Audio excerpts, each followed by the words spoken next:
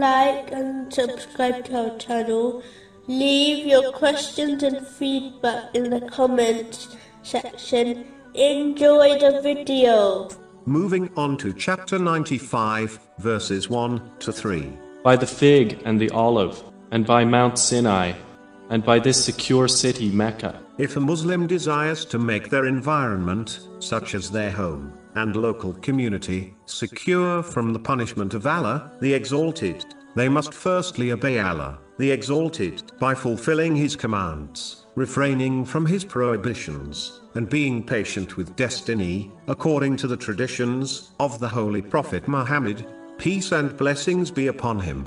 They must ensure they fulfill the important duty of commanding good and forbidding evil, according to knowledge, in a gentle way, to those around them, especially their relatives, as the way people, as a whole, behave, will influence the environment, in a negative or positive way. This is an important as duty, as a person adopts the characteristics of their companion, which is indicated in a narration found in Sunan Abu Dawood, number 4833. If people misbehave without being warned, this behavior will eventually affect others in one's home and society in a negative way.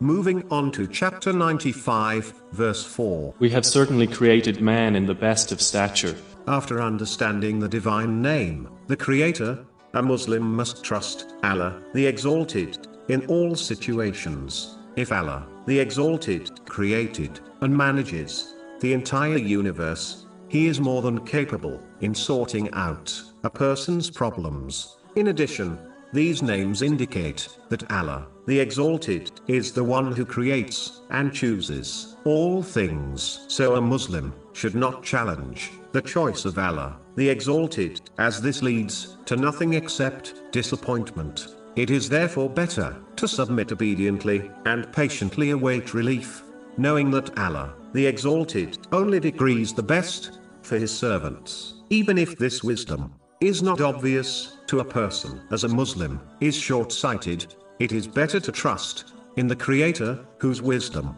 has no limits.